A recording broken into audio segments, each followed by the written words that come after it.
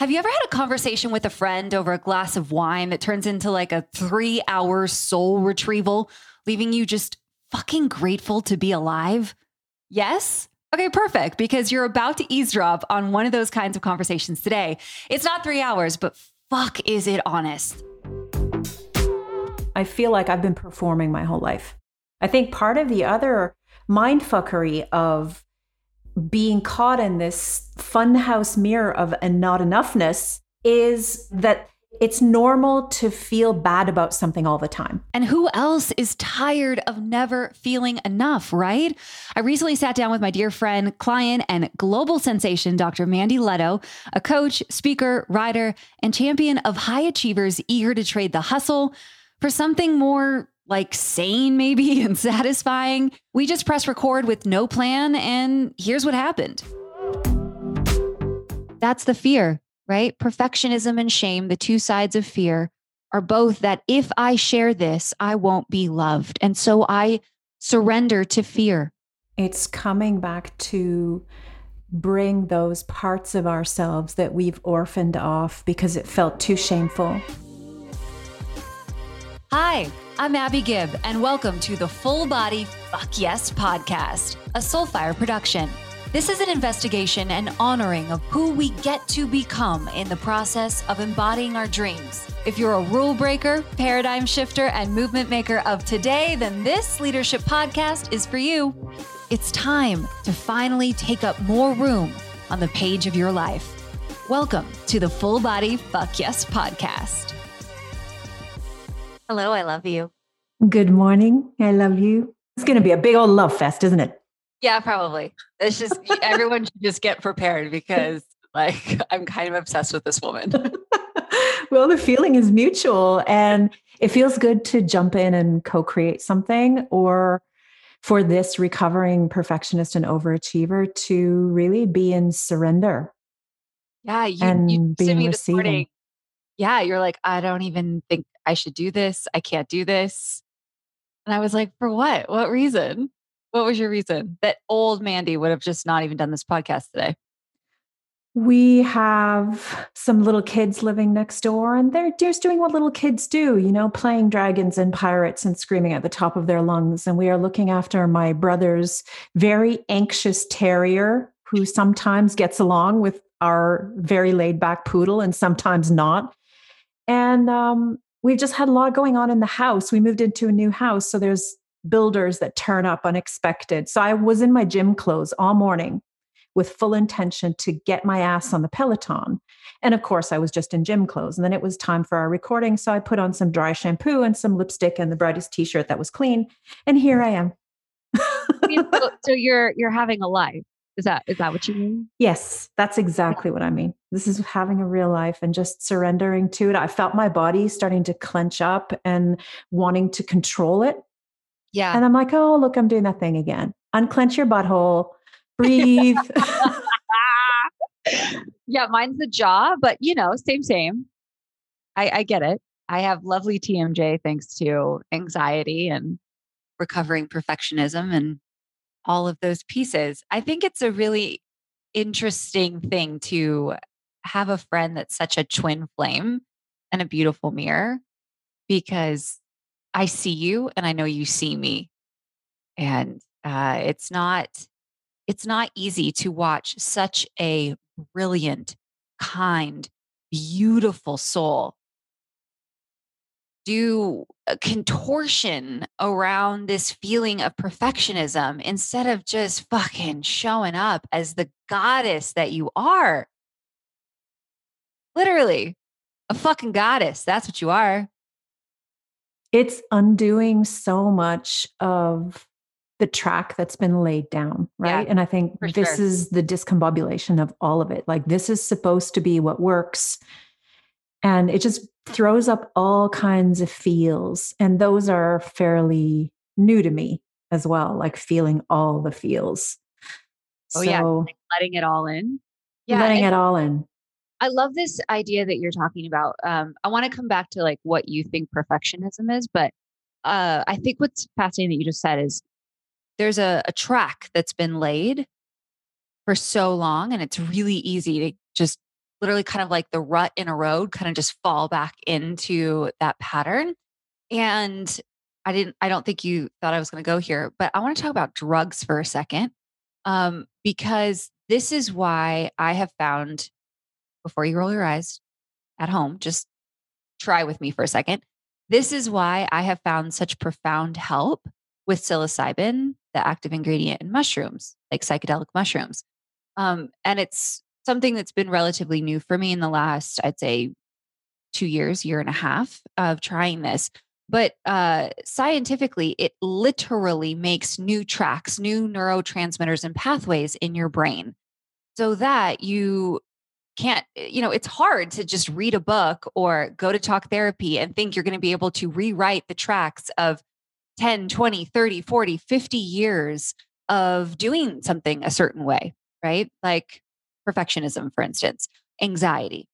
And what happens for me is, and I can say hand to Bible, it is the only time in my life I've ever experienced when I take psilocybin, I actually experience what it feels like in my body to not have anxiety. It is Hmm. the only time in my life I can honestly say, oh, wow, I'm just me. It's like my head popped above clouds that I live in all the time. And I'm just me. I'm not high. I'm not extra funny. I'm not silly. I'm not anything other than purely just me actually present to my life. And what has been profound for me is this ability to taste what that feels like. So when I'm in these anxious states, you say the clenched butthole, I'd say my clenched jaw, right? These moments that I want to dip out because I'm not showing up perfect. I'm able to remember what that even feels like. And can I get over to that road fully yet? No, but I know at least it's there. I know that I don't always have to, for the rest of my life, live this way. And my whole goal is to be able to combine those two roads eventually. And it's been really beautiful to be able to say, I know I don't have to live in this mode the rest of my life. There is something else in my brain that is possible than having to show up perfect in every moment of my life. That's such a beautiful share. I remember reading in Stephen Kotler's book, and also Tim Ferriss talks about this stuff a lot. And it's extraordinary what's available to us to see what's possible. As you said, not to get a buzz or not to numb No, out, but actually, not to drop yeah, in, to actually drop be in. myself. Yeah. I mean, a good glass of wine, that's a buzz. A delicious glass of wine that I hope to share with you someday in person. That's lovely. But it's a completely different experience. And coming from somebody who had never, like, I never experimented with drugs. I was a pretty straight-laced good kid. And then being a TV journalist, had a lot of reputation. I use air quotes, bullshit, whatever, reputation to uphold. So I didn't try any of this shit till my 30s. And I was like, what the fuck? This is amazing. Like, bury the lead, y'all. Where the, but I'm grateful that I didn't do it when it was a party drug. And it really was an opportunity for me to start to have more self exploration. And I do believe that drugs only work because we already have that natural capacity inside our brain, which is why I love things like kirtan for me and other ways of spiritual exploration that don't require drugs. Having said that, um, it's like a fast pass. It gets you there in a way that I think other spiritual modalities are more like riding a bike, and this is like a plane. It Mm. just The same Concord. destination. Yeah. Same destination, but it gets you there a little faster. And anyway, it's just nice to know that there might be some relief for you and I, the recovering perfectionist type A overachievers of the world. Cause you know what, Mandy, I'm fucking tired of striving, dude. I'm real tired. I've been striving my whole goddamn life, literally my whole life. Like since I was like 5, I was like star student, great, head of the class. Oh, I skipped a grade. You know what I mean? Like I couldn't, fuck. I'm tired, Mandy. Yeah. And these things are often a fast pass. Talking about fast passes, these things are often fast pass to exhaustion, burnout, Oh, yeah. numbing, Uh-huh. it, and these are all the things that happen on the inside. And I think this is what's so insidious about what looks good on the outside versus what feels shitty on the inside. And because everyone's giving so much external validation, oh, look at you, you're the golden child, you're the one that gets upheld. And then of course you don't want to disappoint and say, no, I'm human, I have mental health challenges, my body hurts, I'm exhausted. So we continue to collude in this whacked out, warped fantasy. Literally for everyone else, not for us, for everyone else. I mean, I remember the amount of times I would sit there at like, some sort of gala that I was emceeing or something, and people would say, "Oh, what a glamorous life you have," or, "Oh, I loved your latest investigation," blah, blah, blah. And it would feel good for sure. I mean, I knew I was good at my job. I was fucking miserable, Mandy. My body was breaking. I had a terrible, terrible autoimmune disease. I mean, I was literally crippling myself from the inside out. And it wasn't enough to stop. And what's so beautiful is that I really don't believe that it is a mistake that you and I were born at this exact moment in time to be part of what is a galvanizing of voices that say it's enough. It's finally enough. And there is an active, visible paradigm shift happening. And what's so beautiful is, of course, usually those large paradigm shifts, when we look at these large social movements of change that happen, they are led usually by Black women. And I think back even just recently to the Me Too movement, which was started by a woman named Tarana Burke. And it's because of her that I'm here. It was because she started saying Me Too. And then 10,000, 100,000 other women finally got the guts. I had the guts to say Me Too and to leave such a toxic industry and start to do something for myself. And now we look towards, I mean, literally just happening today, Simone Biles and Naomi Osaka, who are both saying, even even if you gave me a gold medal, even if you give me Wimbledon, even if you give me millions of dollars, it is not worth my mental health. And for the amount of patriarchal bullshit we knew was going to come from very insecure, usually older white men saying, "Oh, you just can't hack it."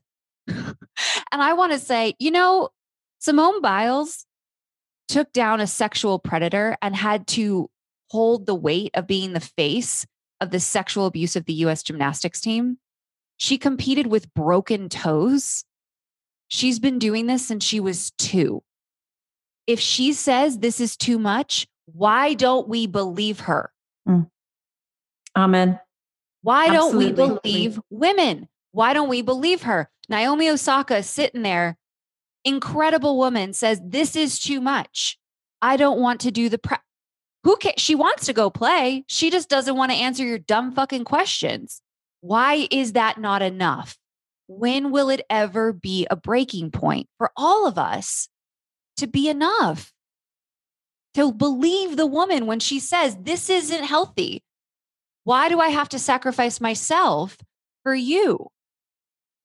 Or Right? for the validation in front of the planet, and for the accolades. And I think something is building, as you said. We're born at a certain time, we're galvanizing, and this is exactly the point of this podcast as well. Is there's a play on words here.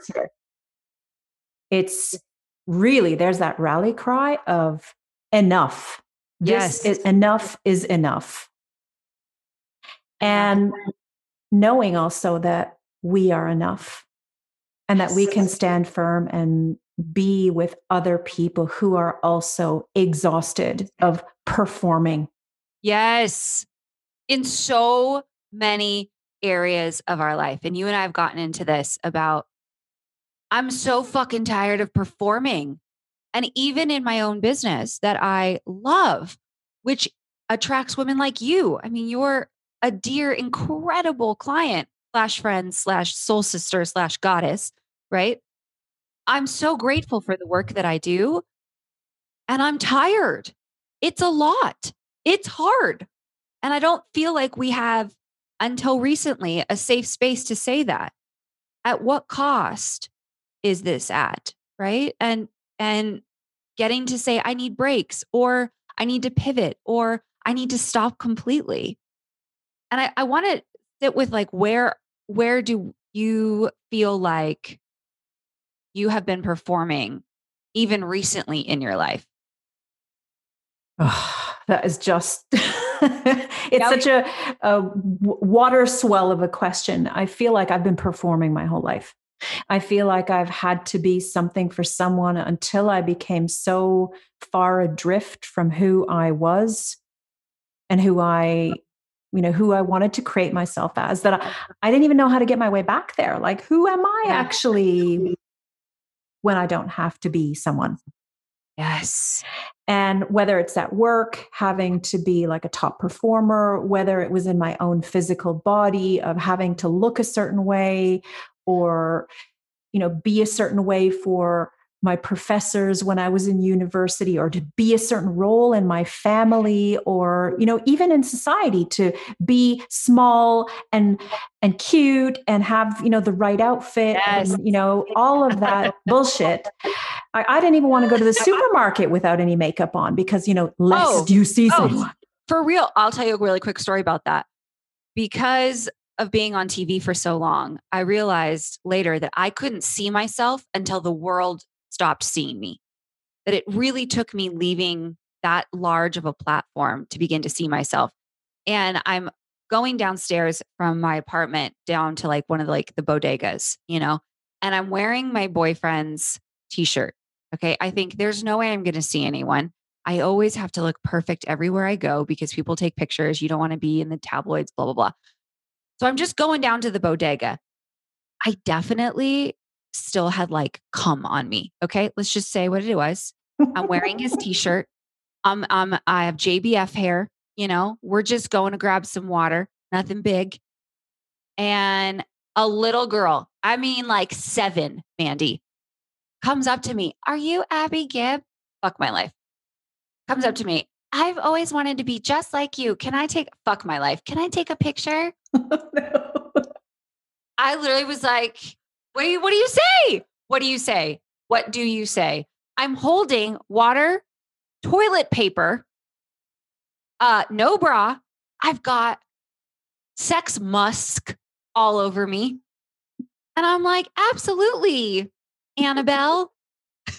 Like, Mom, can you just hold my toilet paper for a second? I'm just going to take a little selfie there. True story. I believe that. I came back up and was like, never again. I don't even get to go downstairs. I have created a glamorous tyranny. I have created the most gorgeous, ornate prison. And I'm done. I want to break free. I'm fucking over this. And, there's privilege in the fact that you and I can. There are so many women in so many countries around the world that don't, that know they're in a prison and will never be able to get out. But you and I have that privilege, and anyone listening probably does too.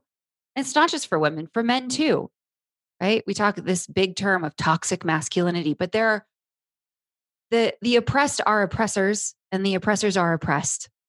And sometimes we are the ones oppressing ourselves. And I'm so fucking tired of it. Mm-hmm.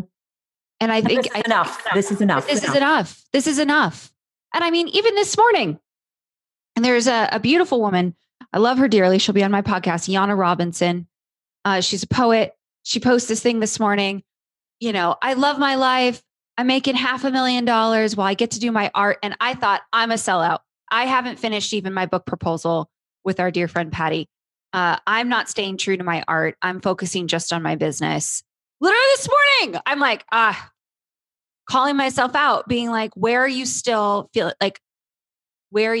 like you're performing? And then just being like, Abs, can it just be enough? So you're not Yana. Is that the worst thing in the fucking world? Like, Abs, seriously, when can you stop? Hmm. And Yana took years to become Yana, right? Like it's not Oh, that happened overnight. And I think part of the other mindfuckery of being caught in this funhouse mirror of a not yes. enoughness is when we get out of our lane.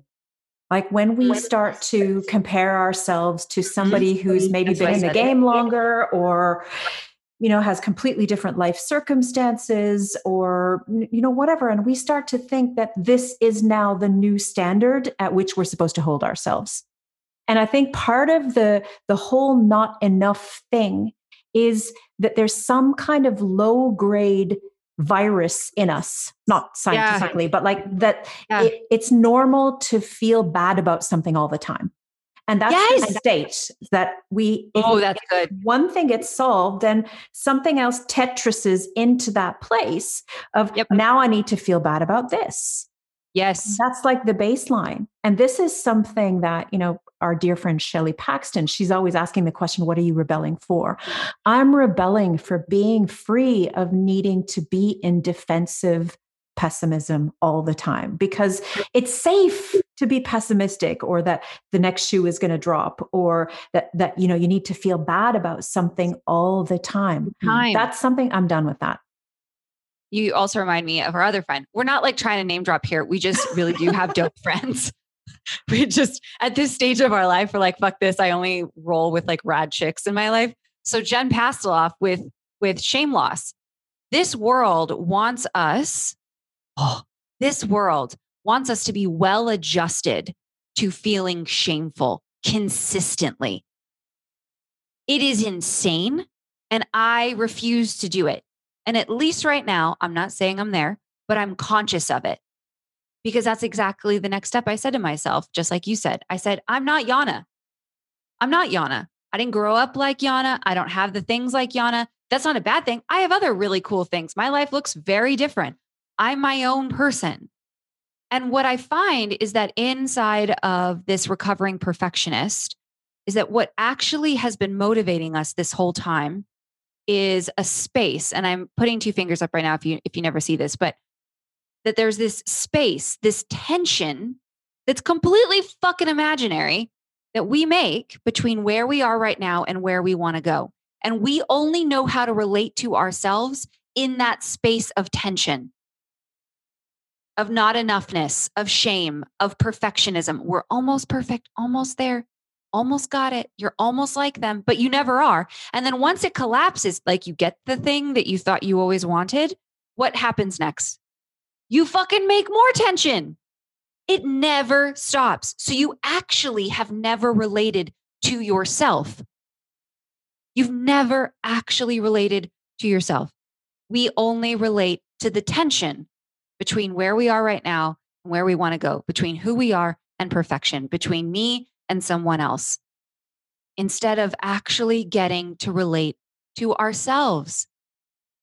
That's bullshit. I'm missing out on my life. And the only way that we can continue that tension is by performing. Performing is what gets us to continue that tension, that tightrope walk. Like, I don't want to do it, Mandy. I don't want to do it anymore. It's a distraction. I was just talking about this in a previous episode with Sarah Normandin, she calls herself the imperfection specialist, which I love. And it's like this cycle where you think, okay, I suck when you do your comparison thing. Yep. And then there's the hustling. The next step from there is the hustling. Like I need to de-suckify myself by official terms here. Yeah. And usually there's a negative motivator, like look at her ass, look at his bank account, look at those trainers, look at this, look at that. So we use the negative motivator to whip ourselves into shape, whatever that is. And then we try to be perfect at it and sustain it. And hello, because we're human, it becomes unsustainable and we fail. And then we end up back in the I suck place. And it goes around and around and around, the eerie merry-go-round. And what that is, according to Sarah Normandin, which I thought was brilliant, is the most incredibly soul-sucking distraction, because piling up over here because we're in the merry-go-round, right? Suck, hustle, fail, suck, hustle, fail, suck, hustle, fail. And over here on the sidelines is actually where our emotions pile up, our unfelt emotions, grief, sadness, all the good stuff too. But because we're in the profound distraction of that little ongoing hamster wheel, we don't actually ever have to deal with the what feels like a bottomless pit over here. That if I feel my feelings, I will get sucked into the undertow, never to be seen again. But also, like, this is where our joy is. This is where possibility lives. This is where uncertainty is. This is where, like, toe curling, delicious moments live. It's life. All of it. Life is lifing over here, away from the merry-go-round. Yeah. Yeah. And perfectionism, this tension, this cycle of mind fuckery, as you say, all of it is a distrust in ourselves. Like you said, I don't trust that if I feel this emotion, I'll ever make it out alive. Right? It's a distrust in ourselves. And we've been conditioned, normalized to, instead of facing it, just have shame, cover it with more and more and more shame. And I like to think that the difference between shame and boundaries is that shame is about secrets. It's about this idea that if I share this thing, if I even see this thing, even just for me, let alone anybody else, I can't possibly love it. There's some space in my life that I just can't love. Right? And then boundaries are sacred. Boundaries are about saying, I deserve to create this space, to grieve, to process, to have joy, that the mind fuckery doesn't get to come in here. And what I hope is to continue to explore how I can bravely, fiercely touch and go all in on me, on my feelings, on my experiences. And that gets to be enough. Not the outcome, not the way I show up for anyone else, not the big golden lesson I learned from it, but literally just sitting in it. And that gets to be enough, because perfectionism keeps me from love. Perfectionism is one side of the fear coin, and the other side is shame. And both keep me from love. And when we speak about performing, I think that's another part about love. For so long, it literally didn't dawn on me to ask myself on a date, for instance, if I even liked him. It was always about whether or not he liked me. He was many times a piece of shit. Like with ear hair, probably. And gross. Oh, just, you don't even want to. Oh, God, I dated losers. Oh, my God. But he liked me, right? But I won. Somebody chose me because I had yet to choose myself. And so I performed. I performed in bed. I performed on dates. I performed in the relationship. I would get up in the middle of the night with one of these dudes. And it's so sad. Like, I just want to hug her. I'd get up at like 4 a.m. and fix my makeup so that when he woke up, I just, hashtag look like this. Like, I just wanted to be perfect because I had learned from such an early age that if I wasn't, that was the only way I got attention. That was the only way people chose me. That was the only way I was of value in this world. And then TV, of course, that fuckery will really cement that idea, because you won't have a job. It's like in my contract. If I gain weight, I will not have a job. They chose the exact shade of shitty, overprocessed blonde that I had, right? I mean, I'm literally being judged. It's called ratings, and they look at them every day. It's insane. And when that happens at such a formative age, before I even really had a chance to know me, of course I perform. When I look back, I have nothing but compassion for that journey that led me here. of course I would perform. And on top of that, to at such a young age, before I ever got to see myself, I feel like so many women can relate to this story, and maybe you can too, Mandy. My eyes were taken from me by men who saw me as sex objects, as playthings, before I even understood what that meant. I remember being catcalled at 10. 10. I'm in like a Mickey Mouse t-shirt still and like scrunchy, messy pony, with no I'm a kid. I'm a child. I don't have any concept of who I'm becoming yet. And before I could see myself, men took my eyes. And so, of course, I performed because I didn't know how to see me. I didn't know I had any worth other than the male gaze, than if they chose me.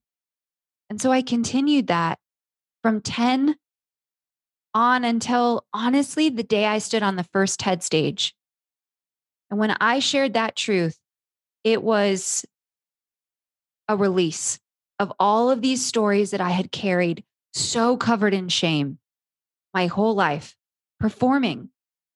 And as soon as I walked off that stage, all of those words, they stayed there. They stayed on that little red dot. And I, Abby, became me. So I feel like I'm about 2 years old. I literally, I'm about two. I've never seen myself. I think I'm dope. I'm discovering shit. I apparently love mountain climbing. I apparently figured out how I even like my eggs. Mandy, I didn't even know how I fucking liked my eggs. Runaway Bride from Julia Roberts' Runaway Bride, where they're like, what do you? I just liked whatever eggs every boyfriend asked me to make. I didn't fucking know. I like sunny side up, by the way. That's my jam. That's my next question. I like sunny side up eggs, by the way. I don't like beer. I drank beer. I drank whiskey. I don't fucking like it. I don't like either of them. I drink ciders and some delicious wine sometimes, once in a while. I don't like fried food. I fucking hate sports, apparently. Found that out. Don't like that at all. I love vintage bikes. And I've started to learn how to skateboard. Skateboarding's super fun. Thought chicks couldn't do it. Nope, definitely do. Welcome. I am 2 years old. And that's okay. Because I think I'm pretty rad. But I've never even gotten to see myself until I finally stopped telling everyone else's story, everyone else's expectation. I dropped the male gaze. I started to eat again. I healed my eating disorder. I got to finally be me, Mandy. And that's all I wish every woman could have. Not to be anything like me or you, but just to get to see yourself. Like, snatch your fucking eyes back. Yeah. And it also comes from something really important that you said about trust. Yeah. It's not only that our eyes have been snatched often by the male gaze, but also that it's not the male gaze per se, but other things that happen along the way have completely obliterated our trust in ourselves. Yes. Our trust of our in the moment intelligence. Yes.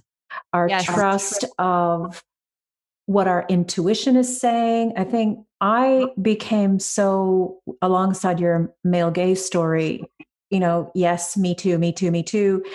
And I just learned how to disassociate from my body because it didn't feel safe. I didn't trust it. I didn't like the feelings that happened there. I didn't understand them. It confused me. It made me feel gross and dirty. And therefore, I thought, I'm just going to become a head on legs because that I can control. And the body is just, whoa, it's not meant to be controlled, apparently. And it's chaotic and swirling and feminine. And it's filled with desires and mysterious powers when you're a woman. And I just thought, ooh, I'm going to tamp that shit down because I don't know how to deal with it. Tell me a moment. Tell me because I can think very palpably. Palpably, is that the word? I don't know. You know what I'm trying to say. That there's a very distinct moment for me when I discovered that not everyone disassociates in their body and that was a trauma response. I fucking didn't know that. I thought that was just that's just how women interact in sex. So tell me, for you, when was a moment that you even knew what disassociating was? I think I was probably like not quite today years old, but Yeah. it's very recent that as I've been doing a lot of the deep work, the story that you said resonates so much about you didn't even really know if you liked the guy. There was something in the fog of not enoughness about being chosen. That was really important to me too, that if I got to be chosen by someone and they bestowed their specialness on me because I didn't feel like I had any, right? I was a vacuum. I was an empty cup to be filled by other people's importance and significance. So I was a vessel for whatever anybody was willing to pour into me. But first and foremost, I was on the shelf with all the other shiny bowls. Pick me, pick me, pick me. In sex and also in our careers too, Yeah, right? Like anything, just pick me, please. exactly.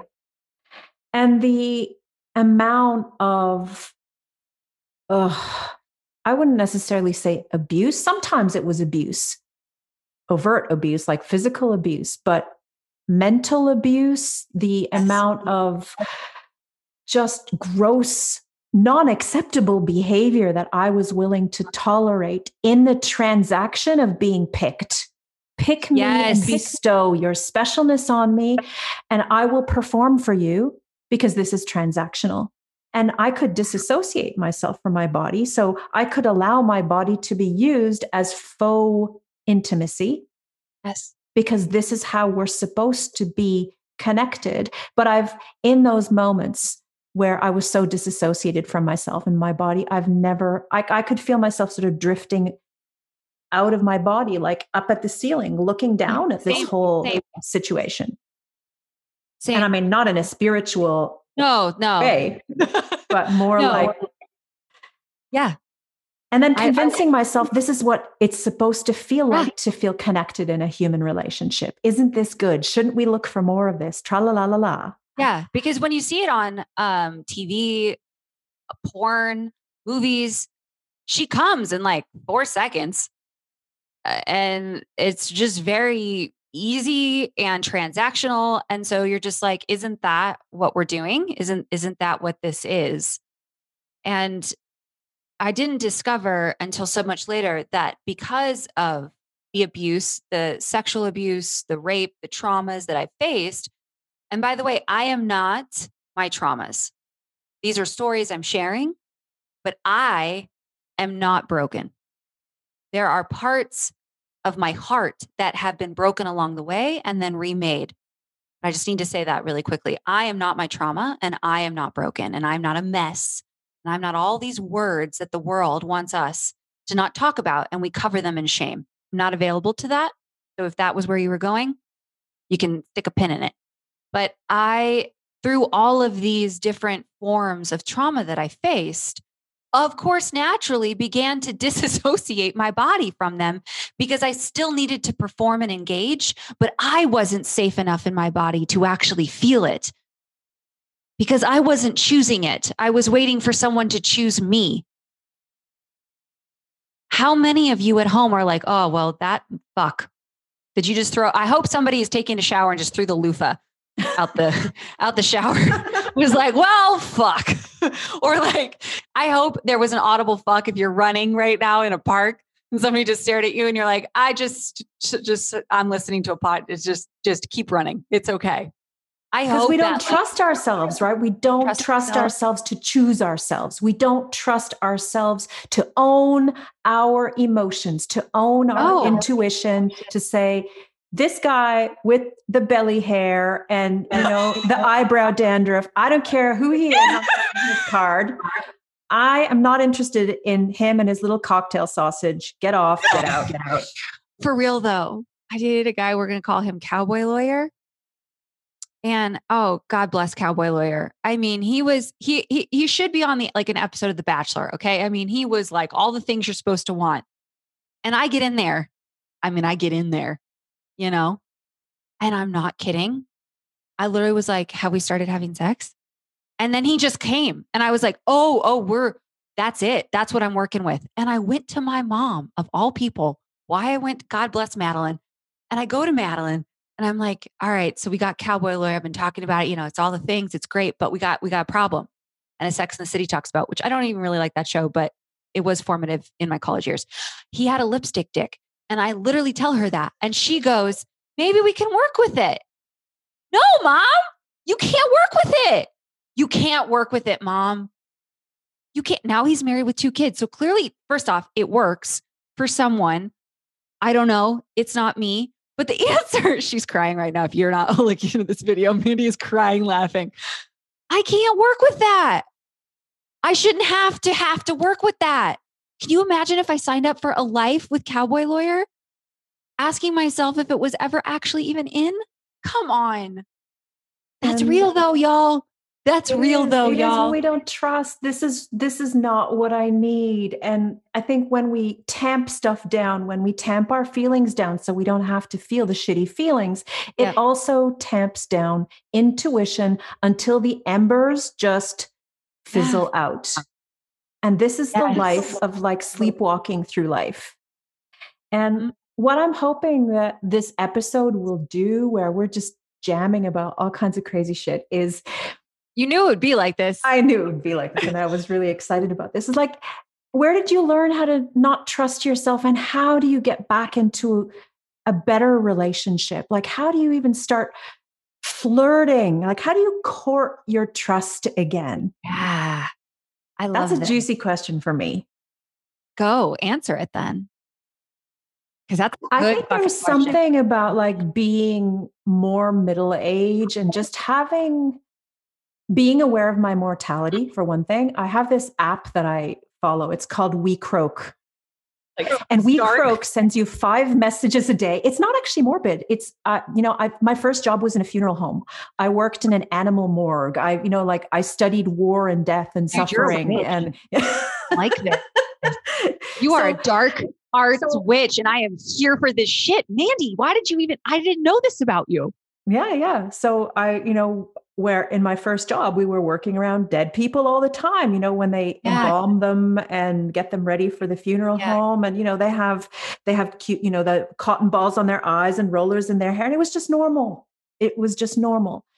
There's something about reminding myself that I will die, and that everyone that I love will die, and that everyone that I can't stand the sight of will die. There's something really life affirming about that.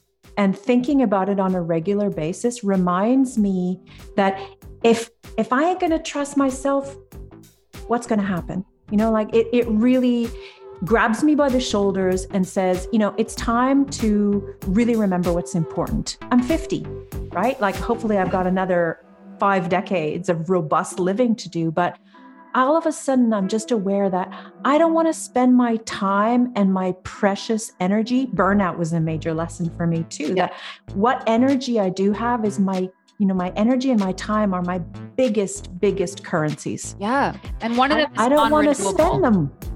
Yeah, right? Totally.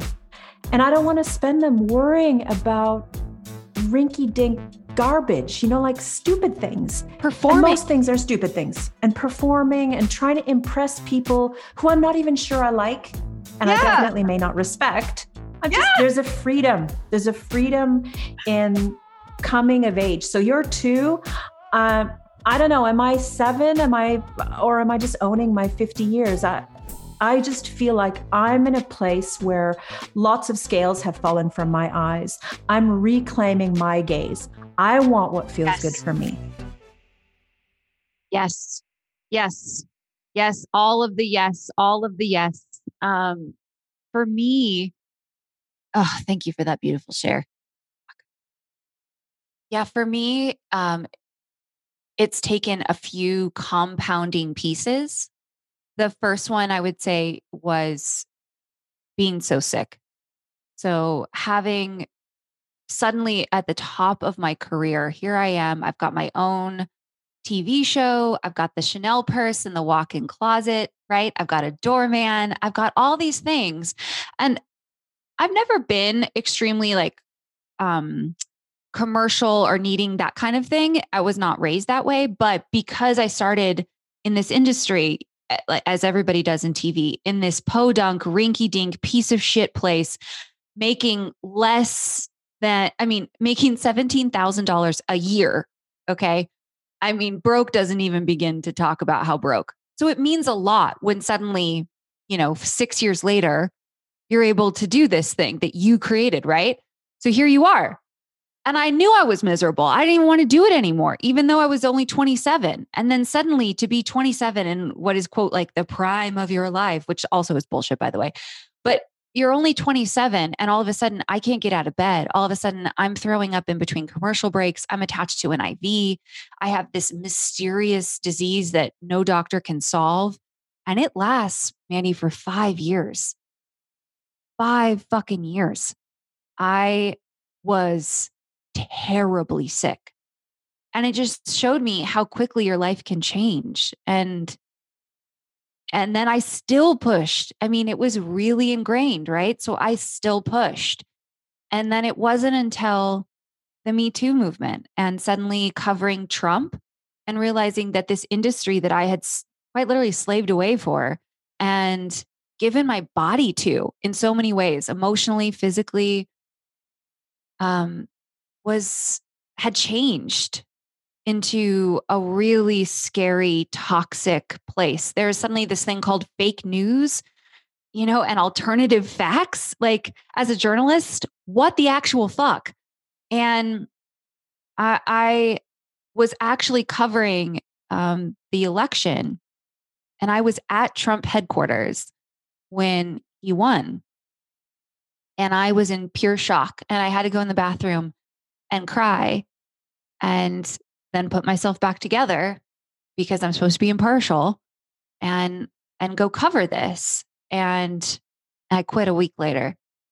I couldn't do it. And it was finally in between those two sort of bookends that I buried my last fuck about other people's perception. And it still took a while. Let's just be honest. For me, personally, it took a while to finally begin to give myself even the permission to see and ask what I liked and what I wanted and give myself some space and also create really strong boundaries around what that looked like, right? Like, no, I'm not available to that. I'm not going to apologize for that. No, no, no, no, no, no, no, no. And it's been a really beautiful uncovering and becoming kind of all at once. There's an unraveling and deepening that I feel that I've had. And one tangible piece that I've discovered is in the bedroom for me. I started to work with, I forget what it's called exactly. It's a Japanese term, but it means like the rope play. And I think people think of this in like, oh, like really like 50 Shades of Grey, kinky. Okay. I'm not going there. I'm not that person. I'm not kink shaming, by the way. You do you, whatever you like, rock it out. Don't hurt anyone. Consent is important. Having said that, what I discovered was these ropes being on pressure points in my body. And I wish more people talked about this. So that's why I wanted to share it with you. I had a season where I really enjoyed that. And what happened, Mandy, I don't know how else to explain this, except the ropes touch these pressure points in my body of stored shame and trauma. And in this very intimate experience, I actually just started crying, screaming, orgasming, laughing. Every repressed thing I had felt, essentially, my entire life, right, was being released in this space and time. And it lasted about 5 or 6 months until one day I was like, that's enough. It's out. It's done. And I was able to be fully present in my body. I realized for the first time in my entire life, I didn't disassociate with sexual intimacy. I had trusted and was safe. I had to release everybody else's story, everybody else's gaze, everybody else's fear, everybody else's abuse of me, use of me. I released it. And I came back home to me. And now my body is safe. Now I get to experience pleasure and I get to experience joy and connection and intimacy and honesty. But I had to do that work. And I'm not saying that's going to be everybody's cup of tea. And if I've made you blush, well, you should probably not follow me on Instagram. But I hope that every woman gets a chance to, I like to say, have a yard sale of the soul. Put all of these boxes of shame out on your front lawn. Let the sun touch them and let them just be. Because there's no part of you that's shameful. You're not a victim. You're not broken. You're not wrong. But there are parts that deserve to see the sun, maybe for the first time in your life. Because how the fuck are you going to see you? Yeah. And this comes back to the trust. It's coming back to bring those parts of ourselves that we've orphaned off because it felt too shameful. Yep. And to bring those younger selves into the fold with us. Your story inspired me to share something that I don't think I've ever shared this I shared it in my book, but it'll come out at some stage. There was a guy that I was seeing at one stage, and I just saw he was very charismatic, very sexy, he was a dancer, Latin. And he was seeing plenty of other women on the side. And I just thought, enough, I can't do this anymore. And I went to tell him, and he ended up seducing me. Of course. One last time for old time's sake. And while we were having sex, he pinned me down and he bit me.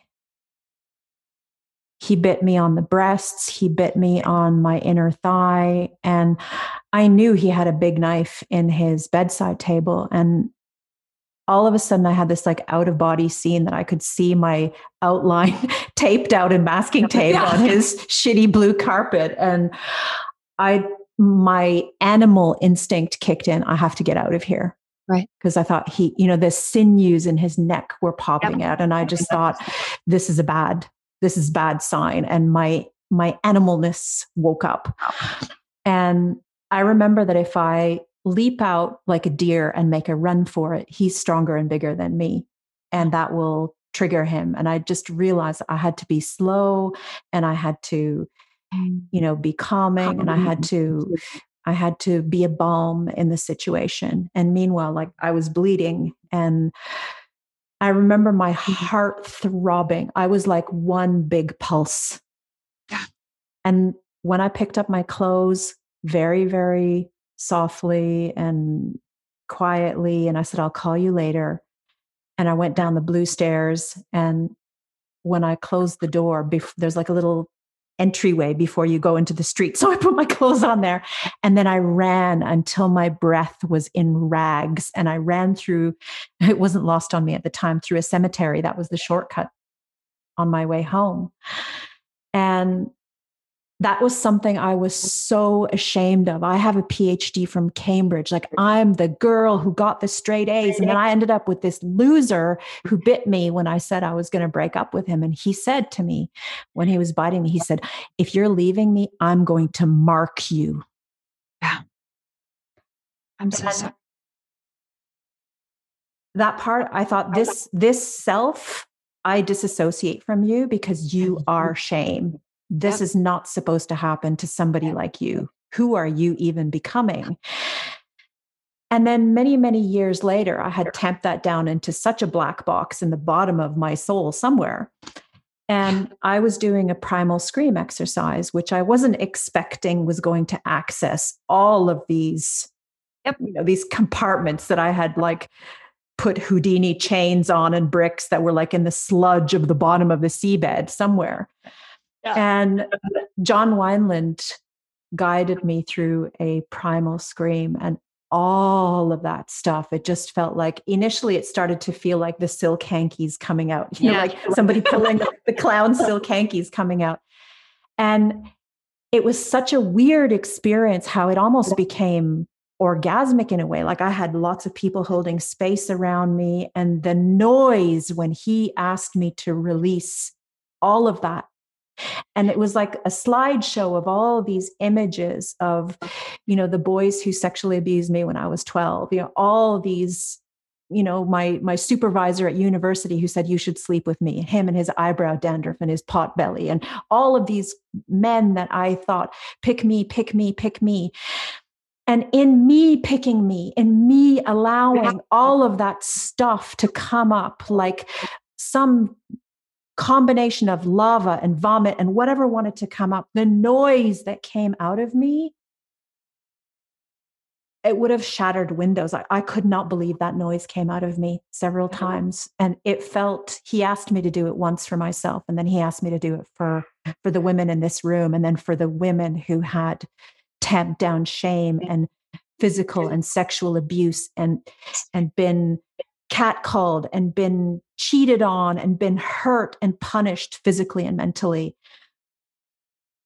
And there were other pieces of work that helped me, but that was my most freeing moment where I thought, I trust me. I trust me to hold myself in my unraveling so that I can fill up. I might be an empty cup, but I get to fill myself up with what I want. I get to fill myself up now. I get to. Mandy, that is such a profound story. That is such a profound story. I'm really glad I got to witness this moment. Thank you for letting yourself be seen. Thank you for being this brave. There's a softness in our bravery, isn't there? Like we roar and then we sit in this soft compassion.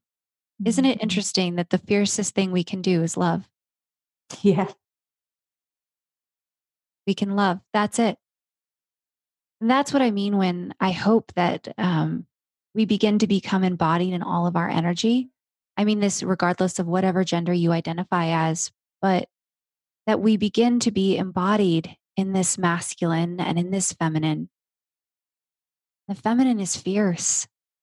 It's so fierce that our entire society is built on tampering it down. It's built on us disassociating from our power and our intuition. I mean this for anyone, all human beings, regardless of how you identify. But the feminine in our bodies, all of ours, is fierce because it's love. Deep, passionate, powerful love.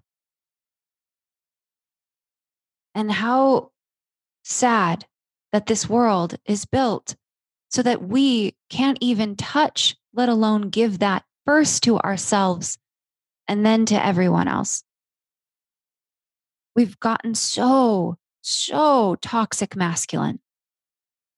Achieve, strive, perform, dominate, rule. So far from our internal knowing, which I believe is embodied with both energies, by the way. I do too. And that's why today you remind me why I do the work I do. On days when I'm tired, which I was this morning, you reminded me that this is why I believe in the power of story.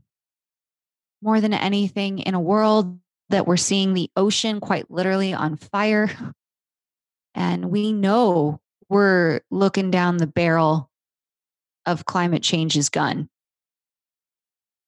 I really believe that the strongest weapon we have is story.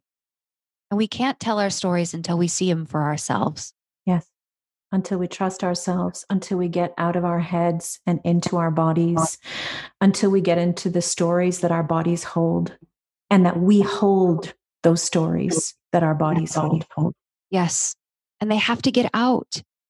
Somatic healing in whatever way that works for you. And what I'm so surprised by for me was two kind of more taboo topics, right? Sex and drugs. were for me, and only me, the most healing ways that I've been able to somatically release stories that were never mine to begin with, that I picked up and reread and said were mine, and they're not. So, for those of you that are still listening, thanks, by the way, for sticking around. This is a fiery fucking episode. I just want you to think of the stories that aren't true, stories that you've held for so long that you're fucking over with, stories that you've consistently picked up over time and reread to yourself so much that you think they're true. Because there's so much more room on the page of your life if you just grab back your own pen. And I'm not saying it's easy. Like Mandy and I are talking like, fuck. How old are you, Mandy? 50. Yeah, she's fucking 50. I'm 36. This shit is not like an easy road here, y'all. Right? I'm just now starting to give less fucks. So I'm not saying that this is easy, but I'm saying it's worth it. It's so beyond worth it. And there is a paradigm shift happening. It's obvious. And it starts with our stories. It starts with women like Simone Biles and Naomi Osaka. It starts with women like Mandy Lehto and Abby Gibb. It starts with you. It starts with all of us. Whatever your truth is today, do you have the guts to share it? And maybe it's just with yourself. That's okay. I'm not asking you, God knows, to be performative. Okay? Right? I'm not asking you to be performative. I'm just asking you to be honest because you will be loved. That's the fear, right? Perfectionism and shame, the two sides of fear, are both that if I share this, I won't be loved. And so I surrender to fear. I can't trust that I will love these parts of me, but at least there's two women telling you that there is no part of you that cannot be loved. There's no part of you. You are not broken. Parts of you may feel broken. That's okay. That would be the same as if your friend, right? Mandy comes to me and she's like, Abs, I broke my leg. I would not turn around and be like, Mandy, you are broken. Okay? The fuck, right? Right? Like for real though. I would not be like, oh, Mandy, I don't know if I can love you now with that gimp ass leg. Like what? No, I would be like, I'm so sorry that shit's broken. And then you know what I also wouldn't do? I wouldn't expect her to go run the Boston Marathon next week because that shit also takes time to heal. And I'd give her time and space to sit there and go to physical therapy and heal and take some time off and not show up in the same way for her work. Like I would make accommodations for the fact that her shit is a little broken. Not all of her, but just her leg.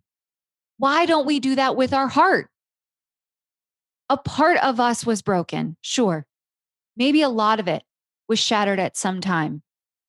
And then we're expected to just run with it. Never talk about it. Never say anything about it. Instead of saying, hey, that's some heavy shit. You need some time to heal. And that's what I'm seeing someone like Simone Biles do right now in the Olympics. I am palpably watching her say, you know what?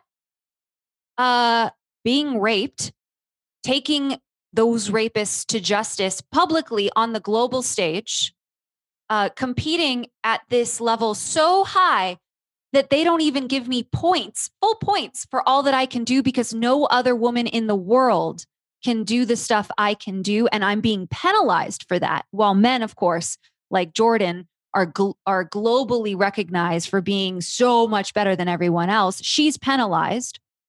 And then the entire Olympics is resting on whether or not Simone Biles is the first woman since 1992 to be able to win gold across all platforms. Maybe that's a little too much. She says, that shit's not my story. I don't want to read that story. It's not my story. But you know what? Parts of me are broken and I need some time to heal. And it's not going to be on your timeline. So go fuck yourself. Boom. Right there. Right there. And so I just asked, like, you're going to say, Abs, Mandy, like, yo, I am not Simone Biles. I'm a stay-at-home mom. I'm a corporate CEO. I'm just chilling in this random ass town. Nobody will ever know me. I'm not that, but you are. You are in your own way. You listen to this podcast because Mandy is a leader, and so are you. You're a leader in your family. You're a leader in your community. You're a leader at work. I know it. Fuck, you're probably the leader at your yoga studio. Whatever your shit is, I know you're a leader. So when are you going to give yourself permission to heal? That's my hope for you today on this beautiful episode that Mandy was so sure was not going to be okay because she couldn't show up perfect. And because she was willing to not show up perfect, it is the most beautiful and perfect experience I could ask for. And thank you for holding me while I trusted myself. I fucking love you. I love you too. This is fun jamming with you. I learn from this magical creature every single day. Thank you for playing with us today. Same. Thank you. I love you. You're the best. Thank you. I told you this was going to be a love fest. We warned you. Thanks for listening to another episode of the Full Body Fuck Yes podcast with me, Abby Gibb. If you haven't already, don't forget to subscribe so that you don't miss a single episode. And it would mean the world if you leave a review so others know how kick-ass these episodes are. And I'm a real person over on Instagram, so tag me in an IG story at Abby Gibb and let me know what landed in your heart the most today. Thanks again for listening.